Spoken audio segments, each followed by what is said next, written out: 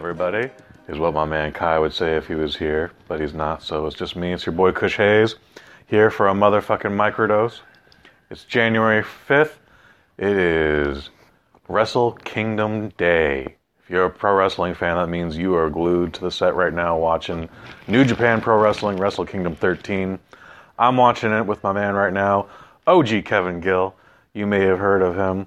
He's a musician. He's a video game producer. He's done some podcasting. Some. And he's a wrestling commentator. Yeah, called a few matches.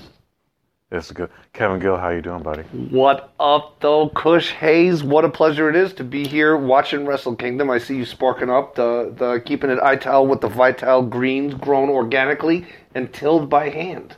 Yeah, man. We do this all day, every day.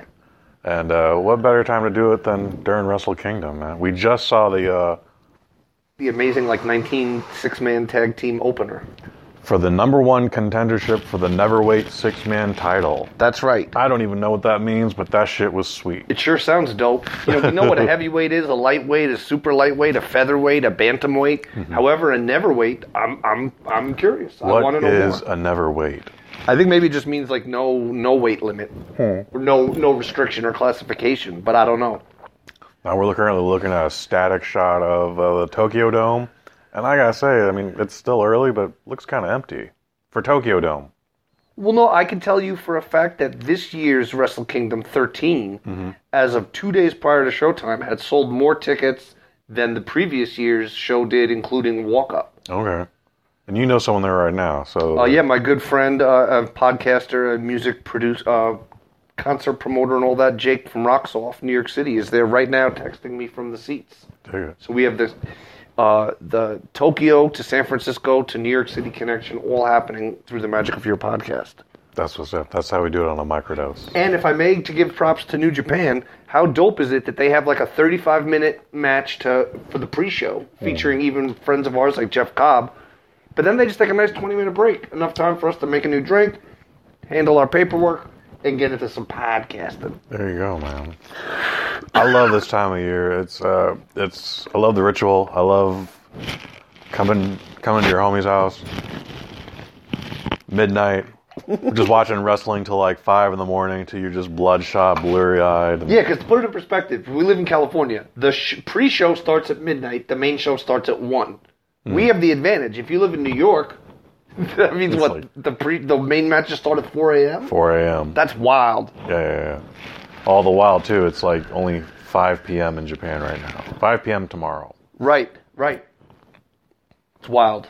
I love Japan. Hulk Hogan used to gain an extra day in his schedule by flying back and forth from Japan. He almost created a wormhole in time and space. And if you don't believe me, you could ask him about it because he will tell you. If I ever have the privilege to do so, I will. Would you call him Terry? Would you call him Hulk? Would you call him Mr. Boulder? Ooh, I think I would have to call him Hulk. Yeah. I would like to get sassy with a guy like the Hulkster. I know the first time I ever meet The Rock, I'm going to call him Dewey. Just to see what he comes back with? He's going to pop his eyebrow at me, and he's going to think about hurting me. But, yeah, that's going to happen sooner or later. But yeah, Hulk Hogan, I don't think I'd call him Terry. I don't know why. Well, plus, I think if he wanted to be called Terry, he would dress like Terry. I think Terry hasn't been seen in decades, you know what I mean? Hulk Hogan is at the airport, in a feather boa and stretch pants. And, he even had that for his court cases, he had it arranged with the court, and I'm not even kidding, that he could wear his dress do-rag in court. Normally a do-rag is not courtroom attire. But it is when you are Hulk Hogan, I guess. Oh, my goodness. Work out a deal with the judge. That's a good problem to have. You notice I said it was a dress do-rag. It wasn't black, to be fair. He did have a suit jacket on. The formal do-rag. I think it was a negotiation where he was all right, no, I'll leave the weightlifting belt in the hotel room, but yes to the... what do you call it? Yes to the dress do-rag. And they're all right, as long as it's not red and yellow or whatever. If it's a black, understated do-rag. They're now hitting us with highlights from last year's Wrestle Kingdom and what the storyline is leading up to this Wrestle Kingdom. And That motherfucker with the hair is just scary, dude. Yeah, Minoru Suzuki, man. Minoru Suzuki.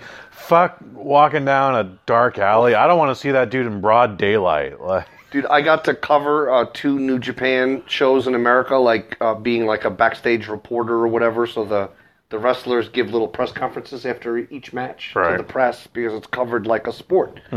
And every time he had a match, he would just blow off the press. Okay. Like every other wrestler comes and talks and does their thing, but that's what I love about him. He's so committed to being a badass. It's like all he does is fight, so why would he talk to the press? yeah.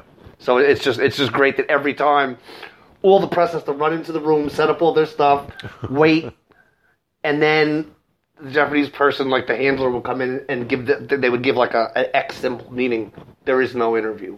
Or sometimes he might even storm through the room, like come directly from the ring, storm through the press room and just throw something on his way. That's it. And they're like, okay, we'll see you next match. Oh my god. But I love it. It's commitment to character and detail.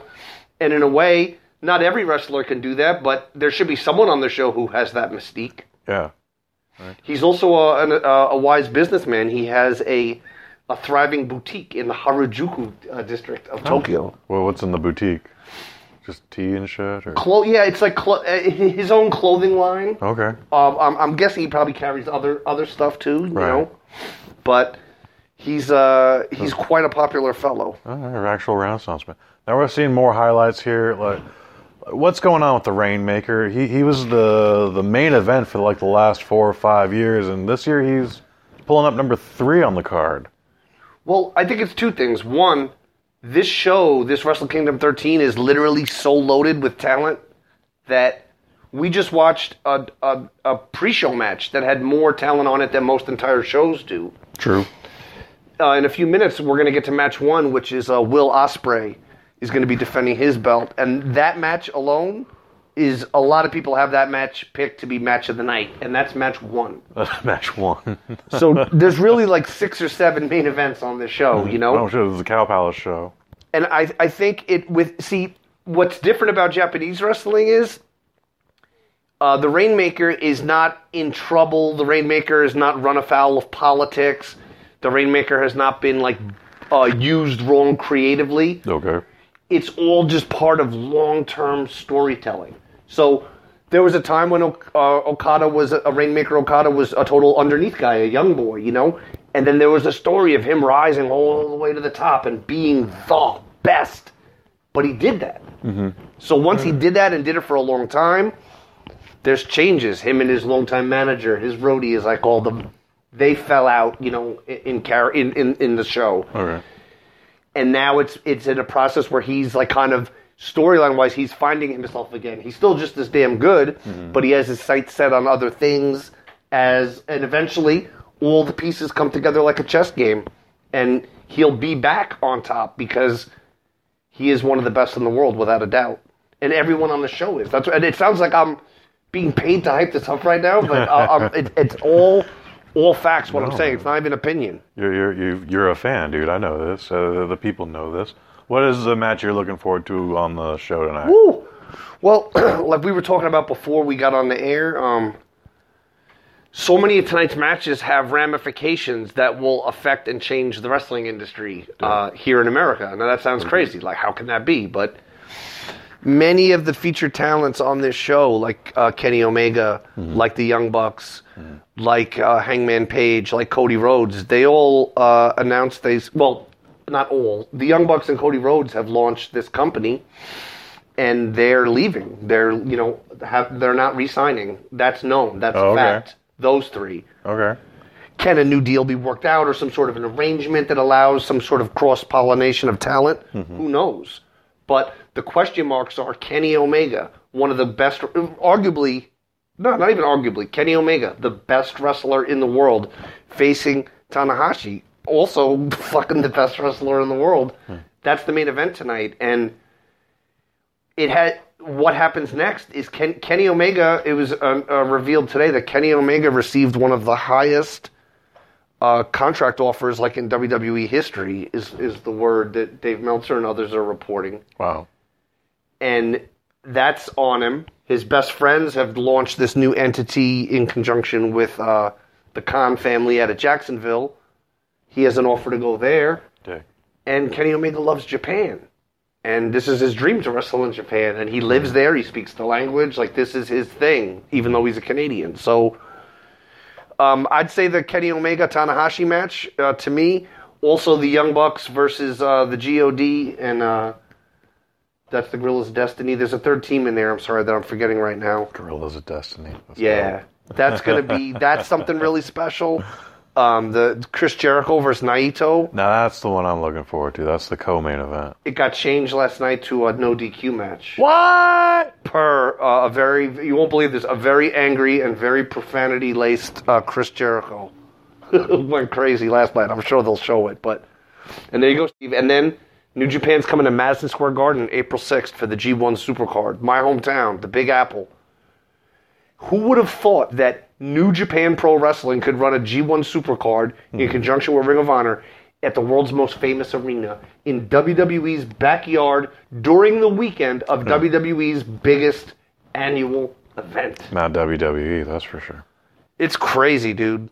I mean, obviously, WrestleMania is dollar-wise, attendance-wise. WrestleMania is the biggest show in the universe, period. Mm-hmm. But talk about never in wrestling history has rival companies, in a sense, come from so out of left field in a way. Like a Japanese wrestling company reaching more and more American mindshare and reaching it with a product that transcends language.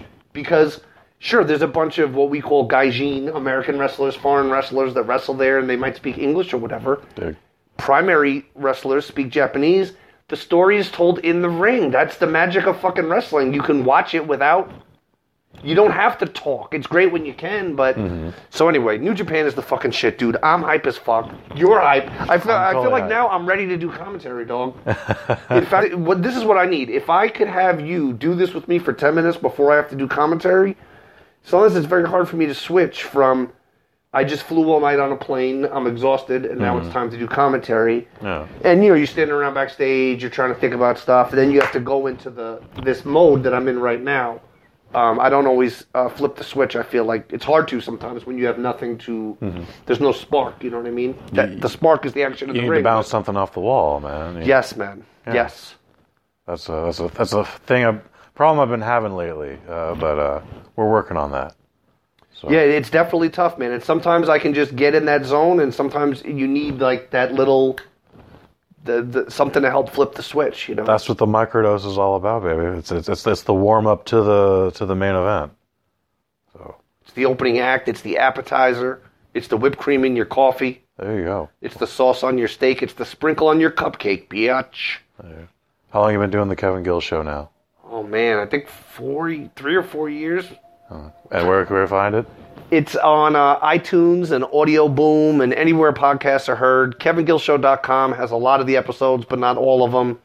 And, it's a great mix of guests. It's people from the world of music. It's people from the world of wrestling.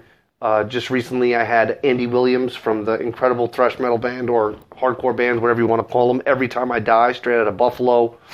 Former WWE stars, current guys, New Japan guys.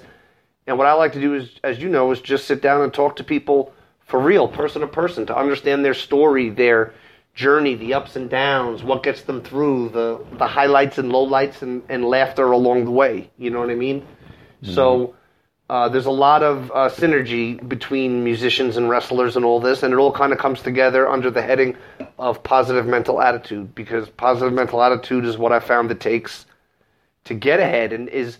Everybody has the dream. Everyone on some level is a fan. But to take that fandom and somehow manifest it into something more than watching and supporting a product, which are both. It's great entertainment and it's great to support what you love, you know what I mean? But for me, I guess the idea started with music. Like I was super, super into music and wrestling when I was a kid. And then as I got into my late teens and stuff, I figured out how to put out records, you know what I mean? Like, so I started putting out bands, but and logistically, it's easier to put out a record than it is to put on a wrestling show. Do you know what I mean? Yes. But who knows? Like, if I had started putting on wrestling shows instead of putting out records, you know what I mean? But it all comes back to the same thing. Loving something so much that perhaps you get a door opened or an opportunity to go beyond watching it and start making something tangible out of it, making something physical happen, whether it's making a physical record or here's a DVD of a show or whatever it might be. You know what I mean? Your merchandise, your T-shirt, your book, your canvas with your art on it. You know what I mean? Put your aura out there. Yeah. Because that's what it all comes down to. You have to have something to show. Everybody can say, "Oh, dude, I love movies more than anybody. Let me tell you why I'm the guy who knows about movies or video games or anything." But the moment you could say, like, well, you know what I mean? You're looking at it from a different perspective. You're creating content. You have a tangible mark you're leaving, and you're giving your thoughts in a way that's not just drunkenly talking to someone at a bar, even though you might be drunkenly talking to someone at a bar. You could be drunk on the podcast. They could be drunk. And that's the cool thing with podcasts is you never know where people are listening. That's what's up. I was messaging with some guys right before you came over that are Kevin Gill Show listeners, and they work in Wisconsin in a yogurt factory. And they work overnight. Like, they're inside these yogurt machines, I guess, like cleaning them out and shit or whatever. You're part of the process. Yeah. They'll have the KG Show in their earbuds while they're inside the yogurt tanks and shit. And I'm like, that shit makes my day. Like, that's a magical thing. You know what I mean? Mm-hmm. So that's where I'm at. I put out podcasts. I'm on social media at OG Kevin Gill on Twitter, on Facebook as well, Instagram. And you can catch me on Blackcraft Wrestling, All Pro Wrestling, Game Changer Wrestling. For fans out there that are hearing me for the first time, you might have heard about David Arquette, the Hollywood actor and star of Ready to Rumble and many other films, fighting in a violent and vicious death match in Los Angeles, California against Nick Gage. The event was Joey Janela's LA Confidential. The entire show was I got to call the entire show. Much love to Brett Lauderdale and DJ Z and the whole crew at fucking Game Changer Wrestling. I encourage everyone to check that out. It's available on pay-per-view from Smart Mark Video and all that. And ditto for Blackcraft Wrestling, who did the great Spirits of the Dead show the other day in Buffalo. I was very honored to go out there and work with Every Time I Die and John Morrison and Soraya Knight and the whole crew. So I'm just a dude on the grind, you know what I mean? Just like you, an independent dude. I know a lot of people, but I have no affiliation. You know what I'm saying? Like, a lot of people seem to have, like, oh, I'm on this podcast network and this person, these people do all these things. Like, I wish I had that. I just put out the content, you know what I mean? And I hope that just like with records and video games and everything else, the content will reach the right ears and more people get turned on, you know what I mean? So if you hear this, come catch a movie with me sometime at the Metreon and then send me a shout out on Twitter. That's what's up. Raise my glass to you, player. Yeah. At Double Bosley microdose. Network. Kush _Hayes. Twitter, iTunes, Stitcher, Facebook, all the same. Surreal Sounds, play us out here.